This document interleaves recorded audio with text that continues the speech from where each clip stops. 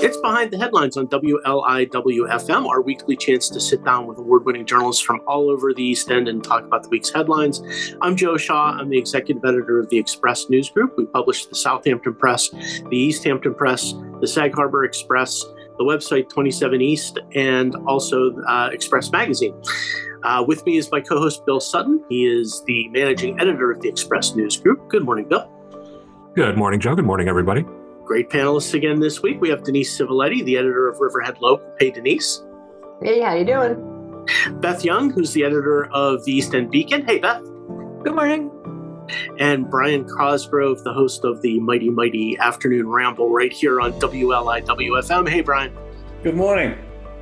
Good to have you. So it's been a couple of weeks since we've been on, so we can catch up a little bit. And one of the biggest pieces of news that came out in the last couple of weeks was Assemblyman Fred Thiele announcing that he will not seek another term in office. That's after, I believe, 28, 29 years in the state assembly, a record for that particular seat for anyone who's represented the East End. And we've had some folks who have been in that seat for long stretches on the East End.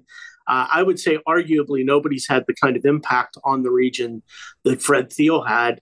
It's a very big deal, and we're starting to see people announcing. Beth, we've got candidates on both sides already who have announced, right?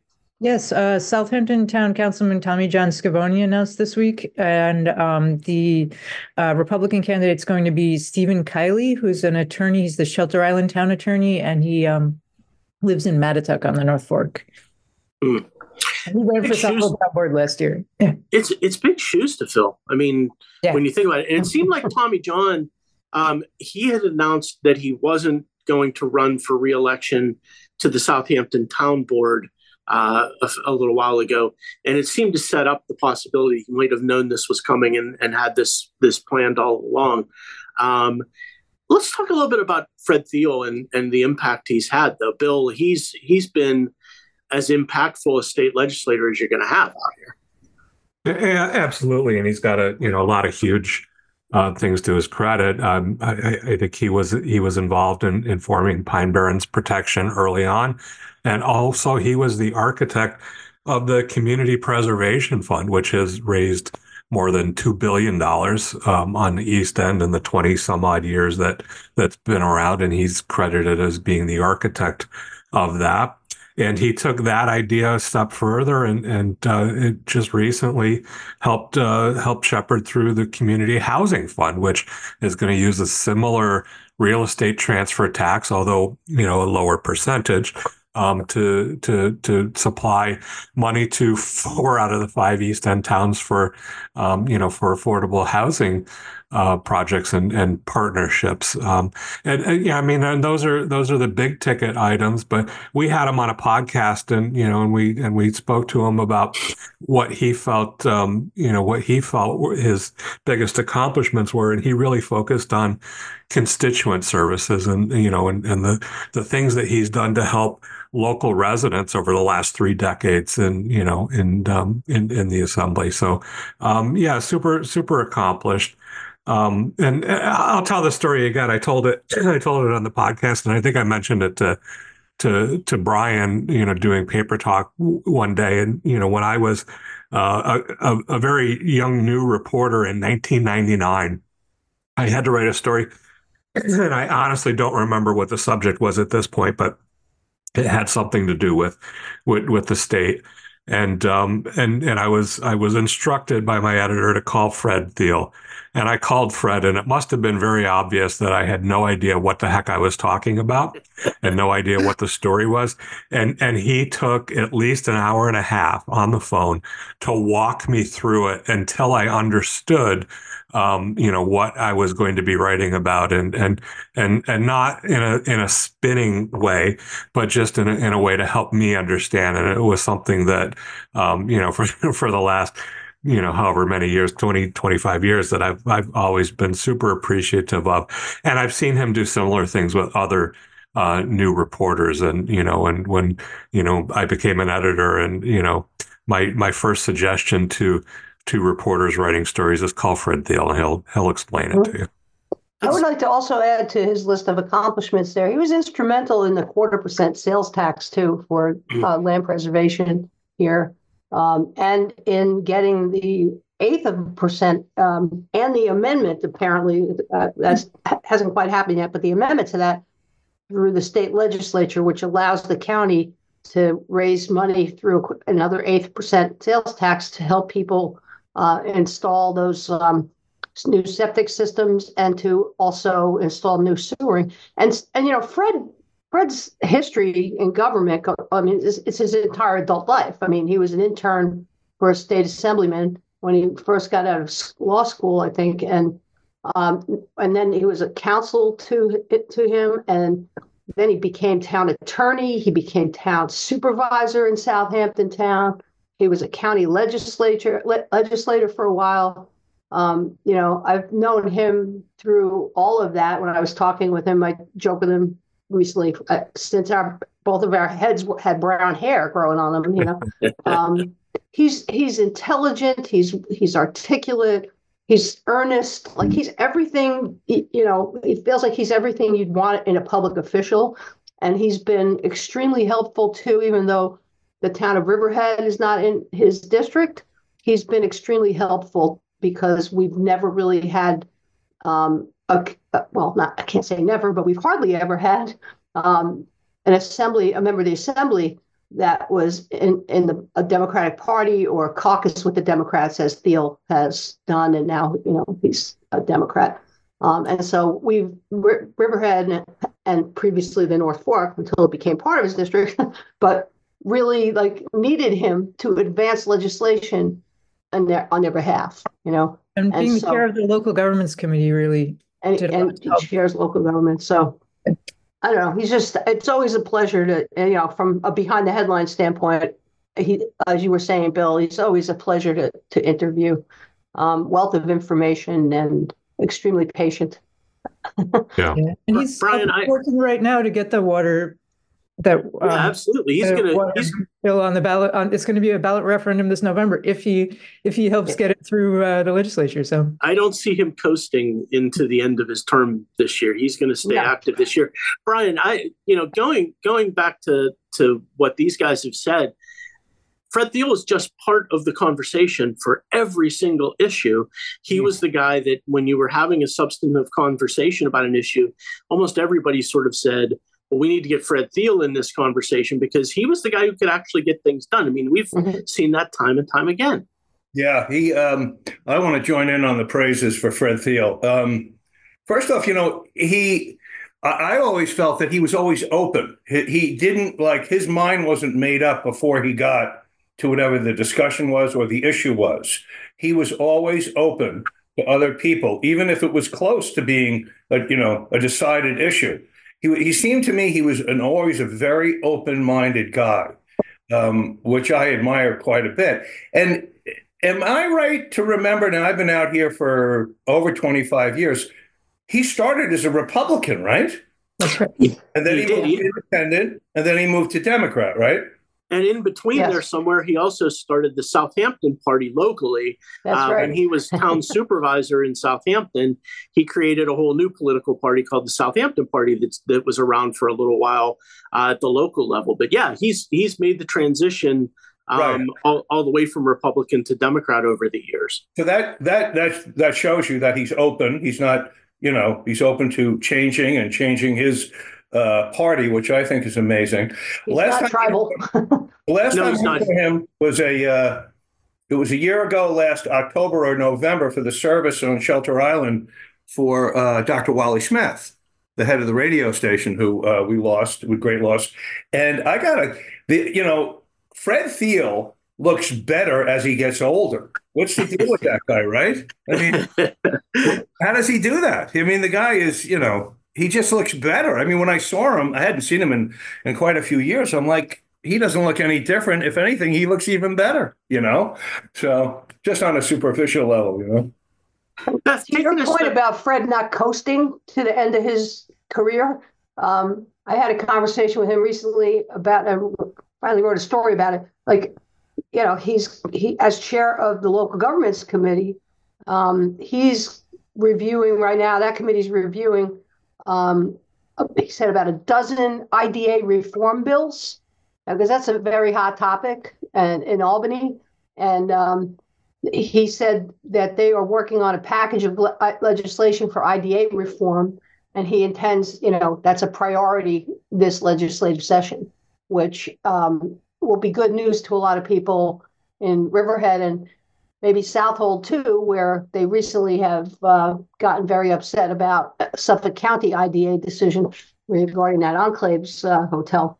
So, he's going to keep busy from now till, midnight on December 31st. There's no doubt.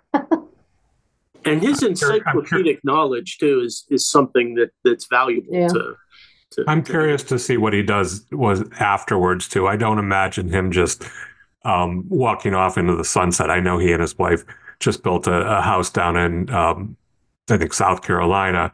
But he says he wants to stay involved in the community here, and he's looking maybe at doing some nonprofit work or something similar to that. So I'm just curious to see what happens there. Well, Joe, is he a golfer? You would know. Actually, I don't know that he is a golfer. Okay, all right. Well, I know you are, and that's one thing. One thing he's never talked about is golf. I think he's too busy to play golf. He's got too much going on. Beth, I want to talk about... His hobby is reading the law. I want to talk about the real world impact of, in a span of a couple of years, losing both Senator Ken LaValle and Assemblyman Fred Thiele in Albany. That's collectively something like 70 years of experience representing the East End. And we know that in Albany, having that kind of experience and being around and longevity is an asset when you're in Albany. And we're going to start over now. We have a new state senator in Anthony Palumbo. We're going to have a new state assemblyman. I think that's going to be a problem for the South Fork for a little while. We're not going to be at the forefront of a lot of conversations for a while in Albany. Yeah, absolutely. This is something that's going to be critical for our region. I would imagine Fred is going to want to nurture whoever takes on that role, and I hope that they're open to his advice if they are elected. I know neither Tommy John nor Kylie have been involved in government all that long, even on the local level. So they're going to need to really get up to speed on how things work in Albany. We might not even want to know how the sausages get made up there. That's true. That's true. Sure Fred knows. Yeah, they're going to suddenly have to become the expert on everything, and I don't envy whoever gets that seat. And I think we're a long way from even those two candidates. We may see some challengers. You never know. Right. It's fairly early on in the race, but that's going to be just a tough job getting up to speed to try and replace someone like Fred Thiele, who I think is really an institution out here. So I think party politics may come into play a little bit too. Given the majority and Albany. Party politics in Albany? Yeah. Come on. You're kidding. Well, the Assembly District is also very Democratic. There's a lot of independents too, but... Mm-hmm. And I'll tell you, that's a grueling job because of the trip back and forth to Albany. If you're representing Albany from other parts of the state, it may not be so bad, but I know that the drive, I know Bill talked about how much we lean on Fred Thiele for advice and insight. And a lot of those phone conversations take place while he's driving back and forth from Albany to here. And, that drive is something I think he's probably done 1,000 times, and it's more than that in 30 years. Takes a toll. It's a long trip. And so whoever gets that job, too bad there isn't frequent flyer miles for driving, that you can't rack those up in some way. So this is Behind the Headlines on WLIW-FM. I'm Joe Shaw. My co-host is Bill Sutton. We are with the Express News Group. Our panelists are Denise Civiletti from Riverhead Local, Beth Young of the East End Beacon, and Brian Cosgrove from right here at WLIW.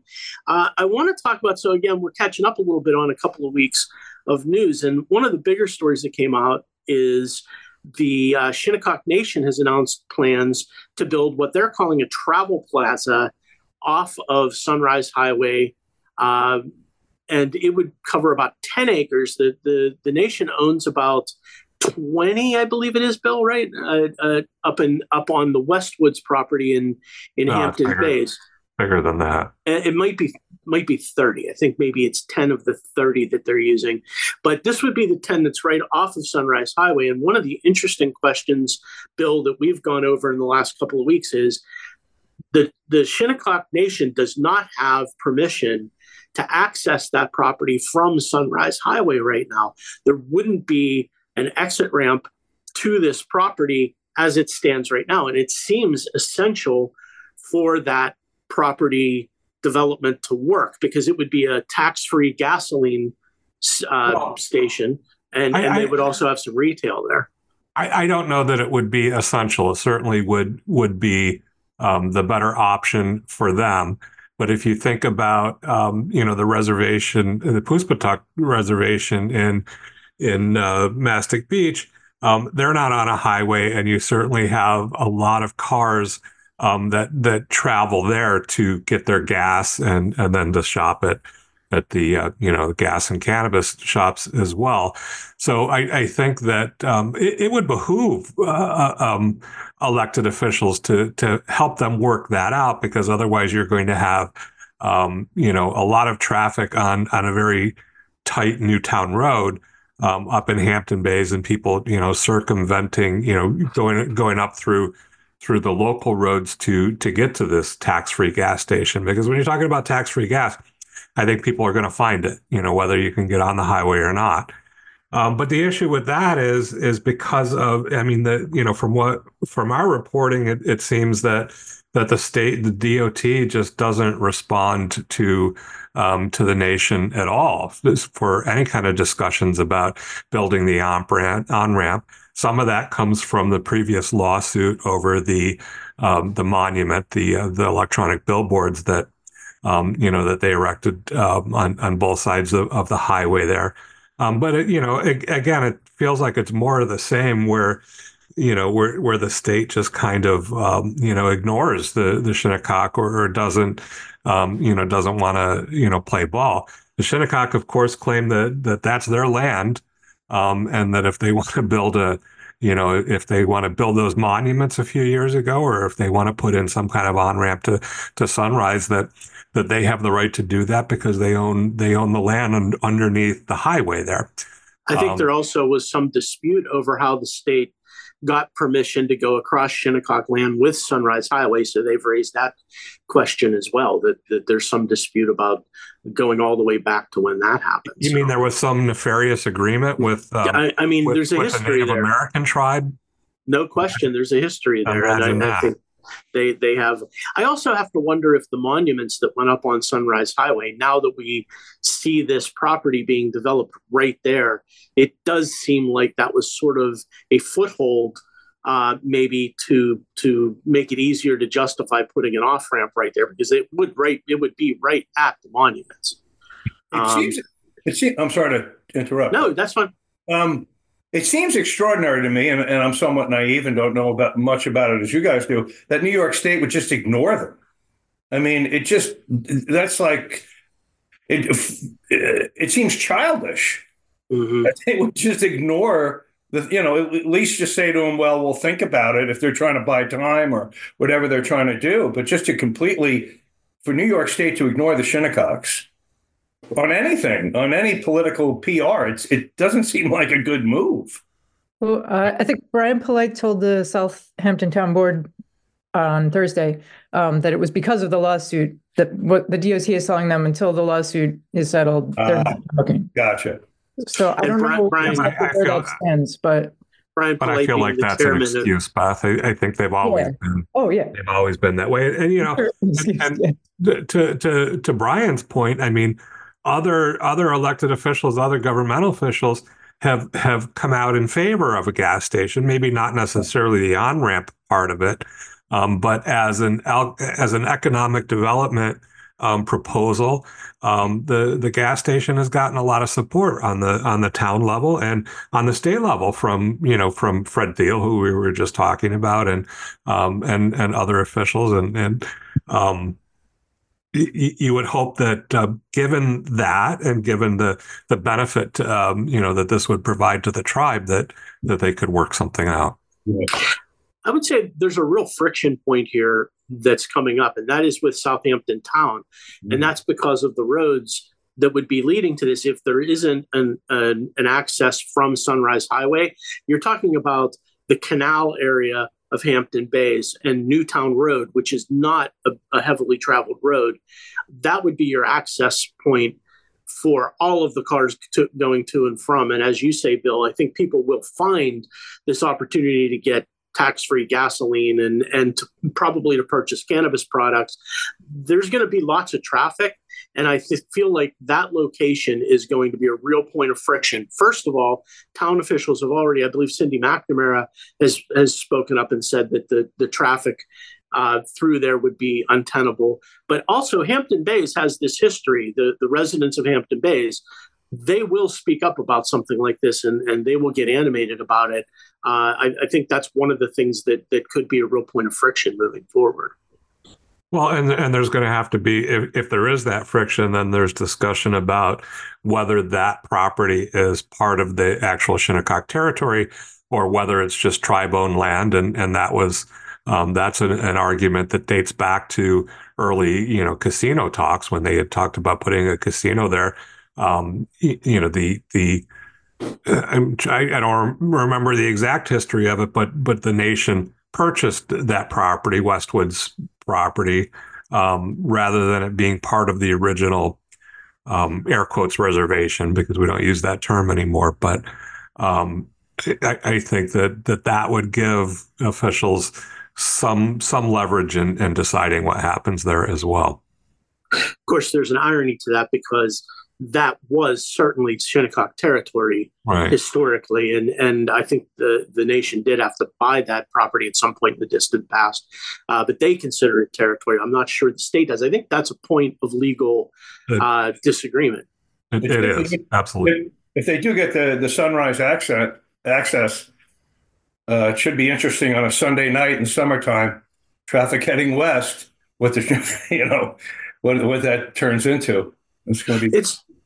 There's another part of this that this opens up. We're going to be having an Express Sessions event coming up in Southampton on the 7th, and we're going to be talking about all of the different economic proposals, the economic development proposals that Shinnecock has right now. But if this gas station is built, and it's certainly land has been cleared, there's a lot of land that's been moved over there. It looks like it's moving forward. I believe they said they hope to have it open by next year, right, Bill? I think is the time. If they do develop that property in that manner, the property behind it is up on the bluff in Hampton Bays overlooking Shinnecock Bay. It's a beautiful piece of property, the Westwoods property. And they have already said that they would like to have something akin to a spa, a hotel, a convention center type of a thing up on that property. So if you're able to access the gas station from Sunrise Highway in some fashion, that would also lead to this other property. So I think this is all interconnected in a way that's going to be important to keep an eye on moving forward. All of these different economic development proposals have sort of a linkage. Not to mention, there will be most likely a cannabis facility, a cannabis shop on this property as well. And well, again, it's a question of what that property is. Is it part of the territory or is it not? You could certainly have officials come down on them, if they did try to sell cannabis there, although I don't know that there would be a lot of enforcement efforts there. Interesting, or it could lead to a real interesting. And then you wonder, if they really do start to develop that property, if maybe the idea of, a casino there, kind of, resurrects. I mean, the latest talk about a casino was that they would do that on the Montauk Highway territory, but if you start developing that land, who knows, what they would want to do up there. I think, they had originally, when the Shinnecock originally came forward with a plan for a casino, they obviously wanted some compact to run a casino somewhere else in the state, but the idea of putting a casino there on Westwoods was talked about. But it seemed at the time that was because that was historical property, and there wasn't a huge desire to develop it. But once you start developing it, I wonder if some of that goes out the window. Yeah, and Beth had mentioned Brian Polite, who's the chairman of the Shinnecock Nation Council of Trustees.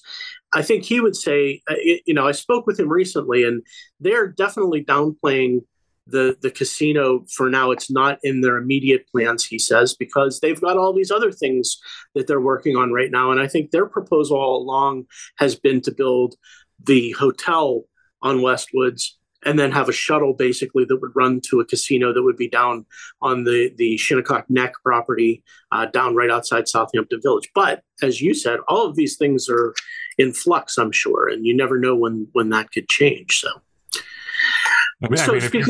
If you had an exit off the highway going into a gas station, that solves some of the traffic concerns about a casino on Montauk Highway. That was some of the big objections there, that you would be making the traffic. The traffic is horrible there anyway. During the summer, you'd be making it worse.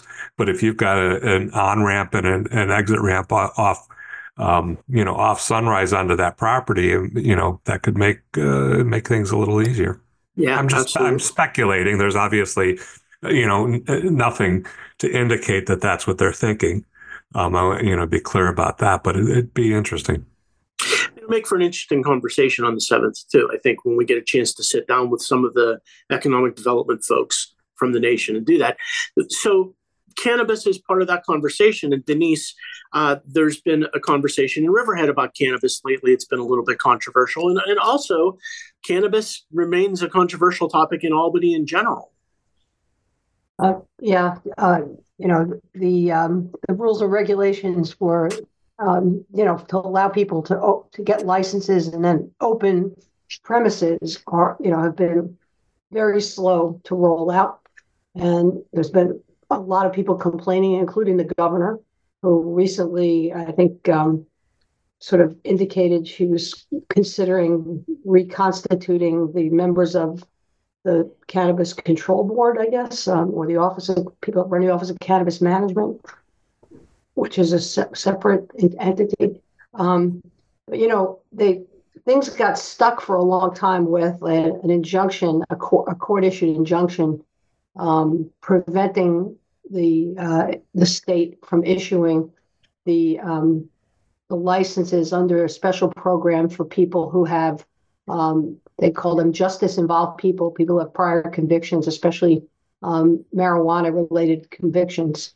This law was aimed at allowing those folks to have, a fresh start and kind of compensate them in a way for being prosecuted, in some cases even jailed for things that are now no longer illegal, possession and use of cannabis. But they were sort of first in line, right? Yeah. So now the state has finally issued its first non-justice involved licenses. The first 108, I think, got issued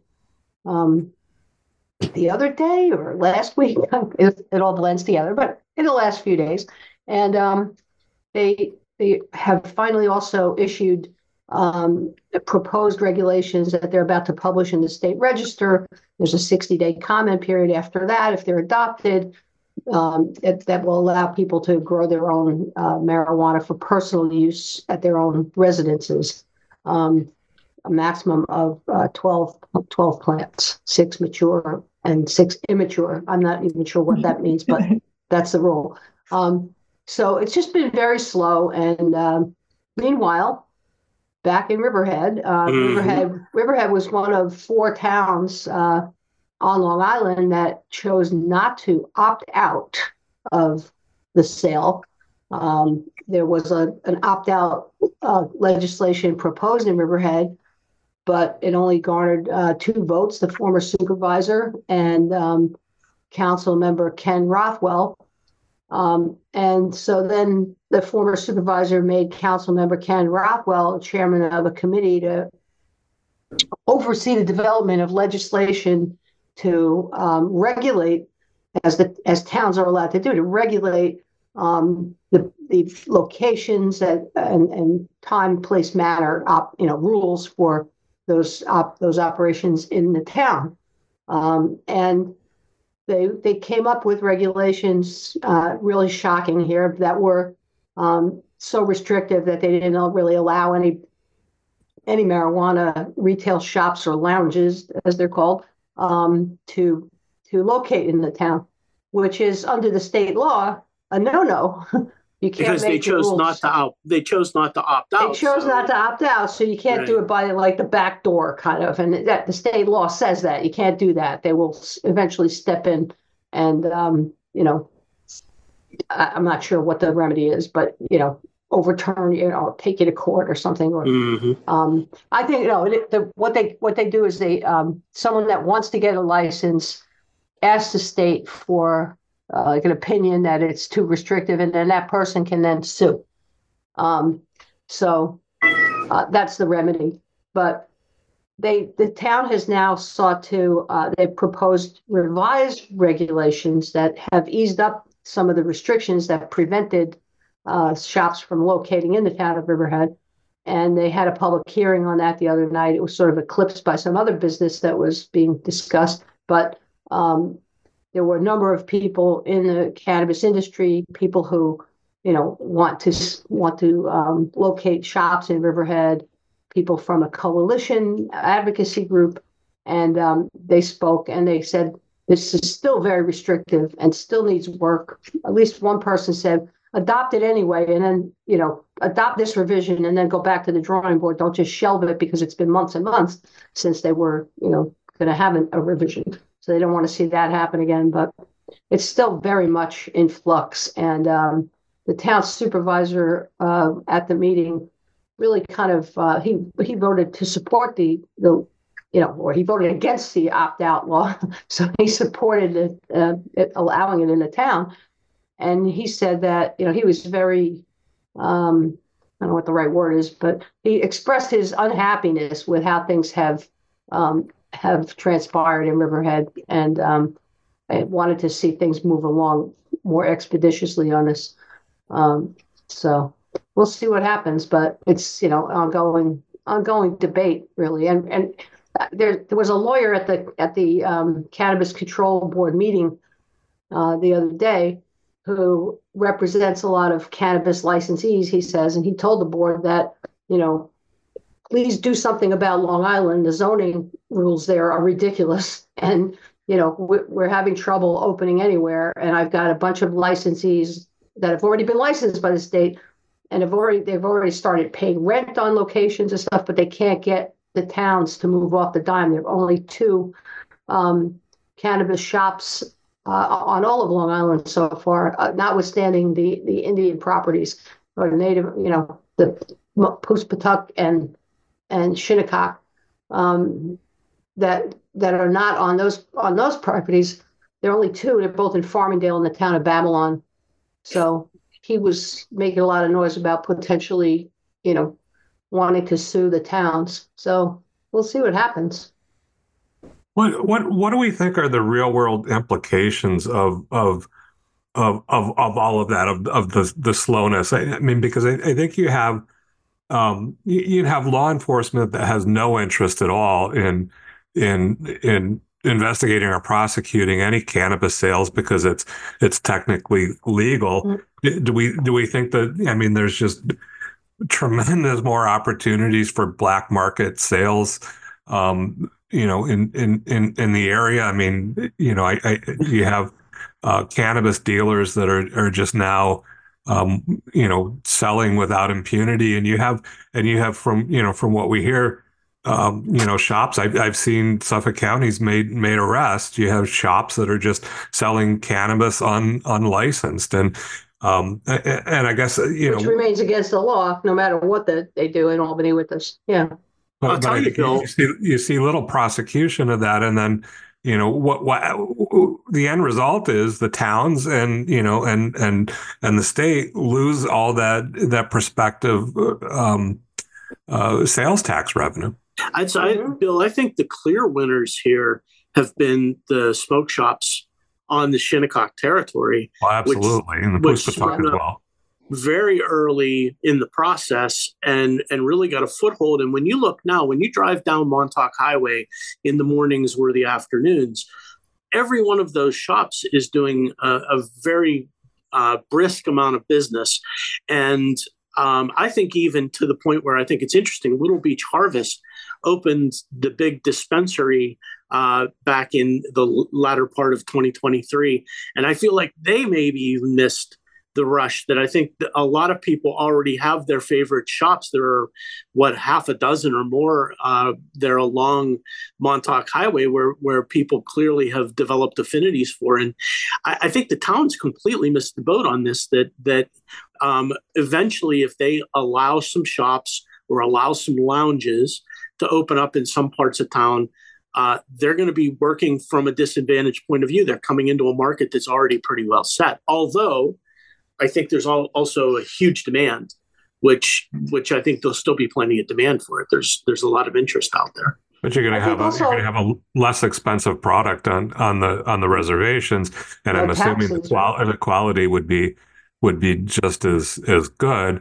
I mean, if they do open some shops in the towns in Riverhead and Southampton, I mean, maybe there's an opportunity to market it in a more upscale way to try to draw some consumers away from the reservations. But I don't know how that would work.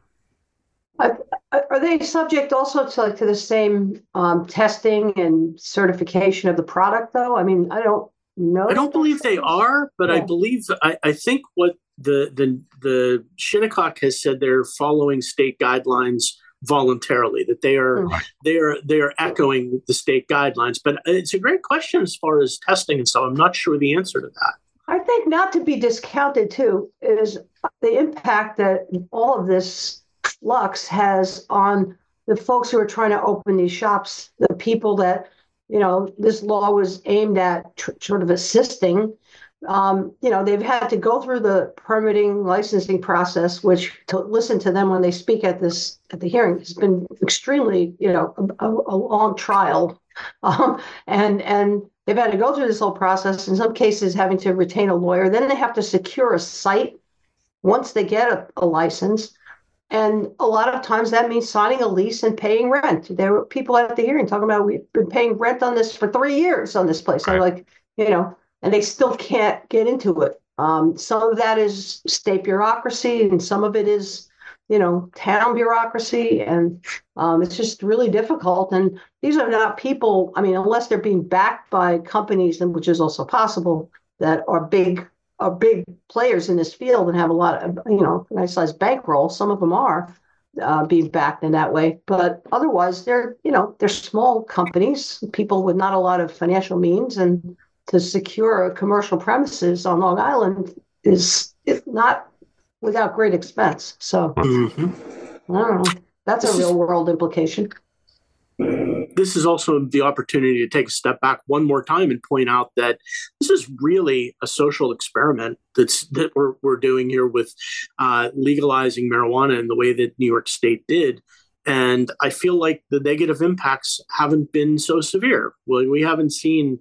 I think there was a lot of concern that when marijuana was legalized, it might lead to a lot of real negative impacts. And I don't think we're seeing a whole lot of that so far, which I think is just reassuring. It's nice to know that change in law didn't have the kind of big impact that I think some folks feared it might. So this is Behind the Headlines on WLIW-FM. I'm Joe Shaw. My co-host is Bill Sutton. We're with the Express News Group. Our panelists are Denise Civiletti from Riverhead Local, Beth Young of the East End Beacon, and Brian Cosgrove from WLIW-FM. And so I want to turn to Sound Avenue in Riverhead. And there's a controversy that's sprung up now about a charter high school that's being proposed. Beth, Denise, who wants to talk about that? Did you sit through the hearing, Denise? It wasn't a hearing, right? No, it wasn't a hearing. It wasn't on the agenda in any way. There was an so- ad in a local paper saying there was a public hearing, which might Yeah, be. we had an ad, but it didn't say it was a public hearing on our site. I don't know about the local paper, but yeah, all right. So my honest behind the headlines assessment of what's going on here. So I mean, the superintendent of the charter school announced these plans on Facebook in a Facebook post back in November. We did a story about it when we saw that, and he's been a very ambitious builder of his educational institution, and seems to have done so with a lot of success and getting expansions and great expansions from the Board of Regents, which is what's required, getting the charter renewed every 5 years, and building a new school at the Calverton location, and outgrowing that when he added middle school and high school grades. And this is Ray Ankrum. He's the superintendent.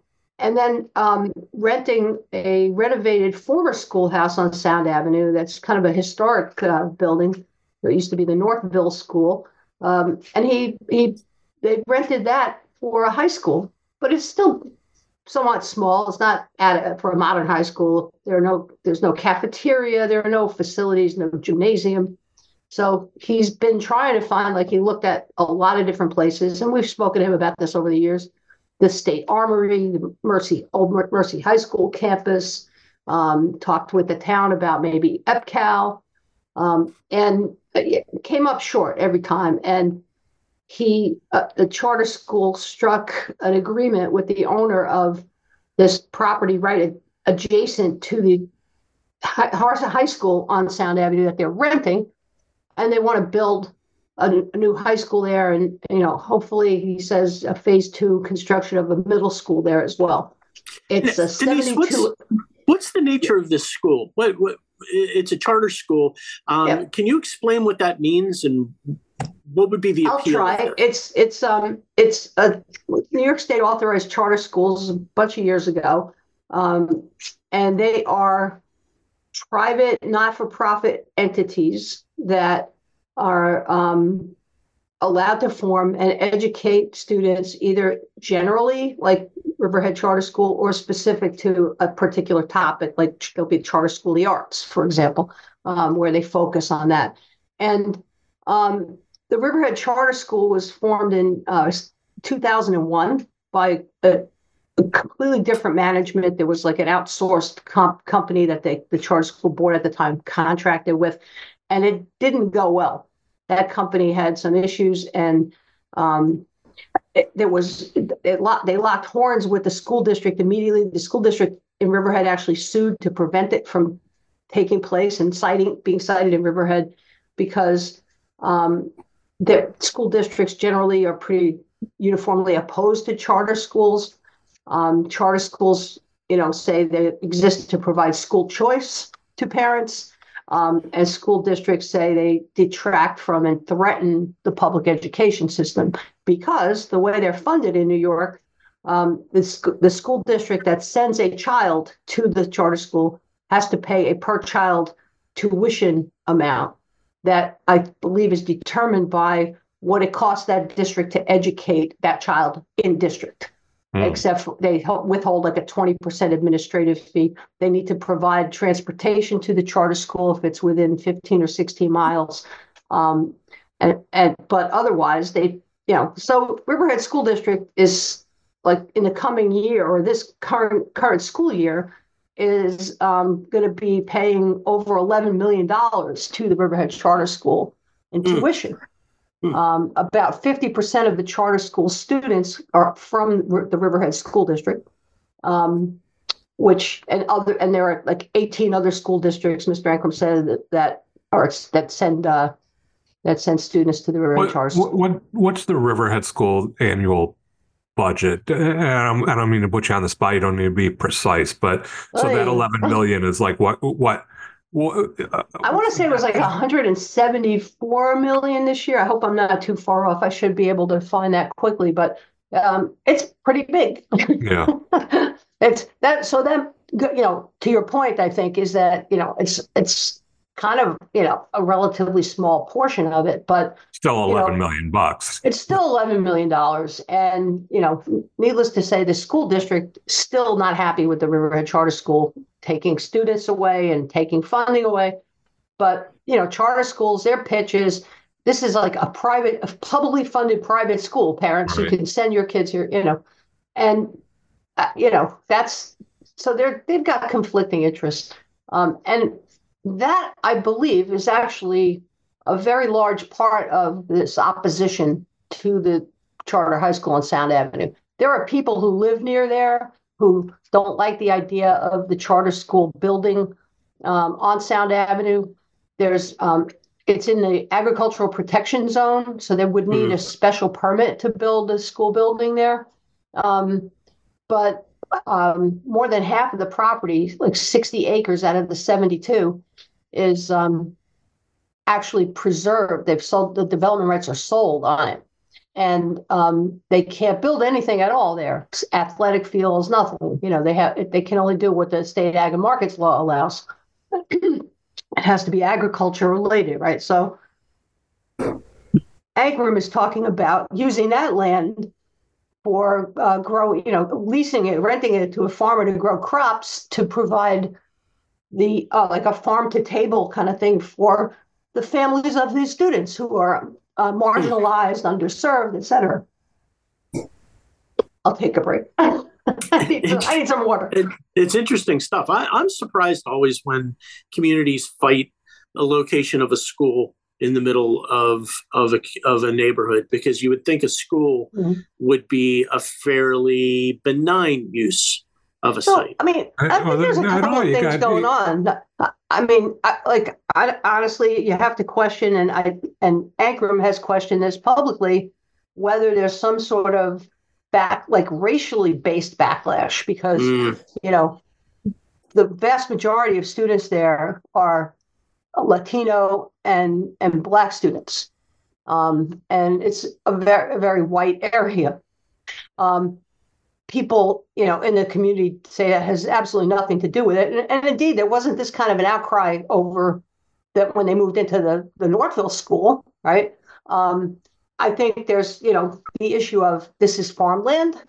It's preserved farmland. It's in an ag district tax program, and the people whose homes border that 60-acre tract really want nothing to do with, it's now a sod farm, and they'd like to see it stay that way.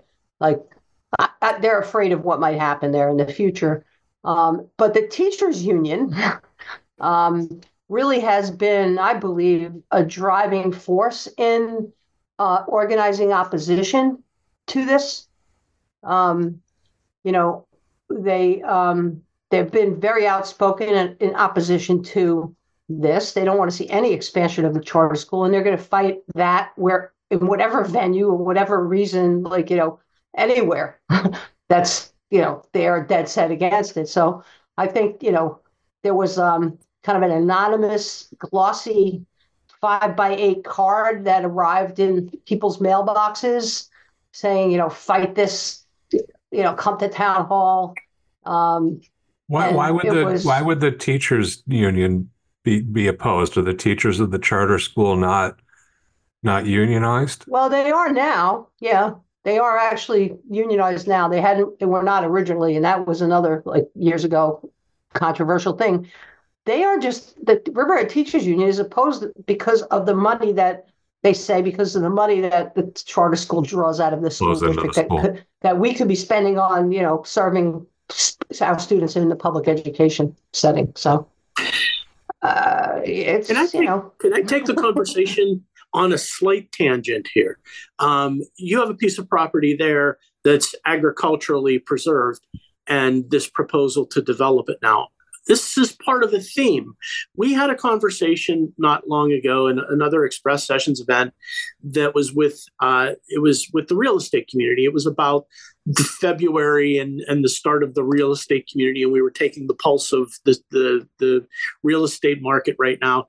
And that 90-minute conversation became monopolized by a conversation about affordable housing, which is the running joke, is that every one of those becomes about affordable housing because that is the primary topic. But there was also what I would suggest is sort of an exhaustion with the preservation. And it was voiced by some of the real estate folks in that room that said, so much money has been spent on preservation over the years and so much land has been preserved that it's time to take another look at that. And there was even a suggestion that maybe the CPF go away now because it's done its job and we should be focused more on developing and doing affordable housing. I see this propping up now and then. And Denise, I feel like your conversation about your school is another one that people are starting to say, it's the battle between these preserved properties and things that these communities need to do. Well, I mean, also, I just want to be clear that where they're proposing to build anything, where the charter school is proposing to build anything, is not on the property where the development rights are sold. Mm-hmm. It's within this agricultural protection zone. It's currently being farmed, so it's got reduced taxes for that because, but construction is allowed on like 12 acres of this, but limited as of right uses are limited to kind of like agricultural related uses plus single family, houses. And a school is a specially permitted use on that part. We're not having that same conversation in Riverhead. What you're having there in the South Fork and another universe. There's still a lot of farmland that is at risk of development, and they don't have the resources from CPF to do what needs to be done there. So they're coming up with unique ways that they say are intended to try to preserve farmland, like allowing construction of hotels, resorts, in residential areas on the south. I should warn you too, Denise, that one of the real estate folks at this session said the answer to the South Fork's affordable housing problem is Riverhead. Yeah. Riverhead is the affordable housing solution. It has been. Yeah. I mean, but I mean, that's why this Riverhead certainly doesn't have the same. Yeah. Riverhead doesn't have the same attitude toward development that, that people on the South Fork have, for better or for worse. I guess I'll keep my mouth shut. I mean, if you do preserve farmland, also you need a farmer who wants to farm it, or who can make enough money farming it to make it worth their while, and that's getting increasingly difficult to do, even if the land is preserved. So yeah, absolutely. These same issues like a critical mass of farmers, right? The Farm Bureau has always said that. Individual farms aren't enough. You have to have sort of Great conversation this week, guys, but we're out of time. I want to thank our panelists, Denise Cipoletti of Riverhead Local, Beth Young of the East End Beacon, and Brian Cosgrove of WLIW. Thank you, guys. Thank you also to my co-host, Bill Sutton, also of the Express News Group. I'm Joe Shaw. We will be back next week with another edition of Behind the Headlines. Thank you, guys.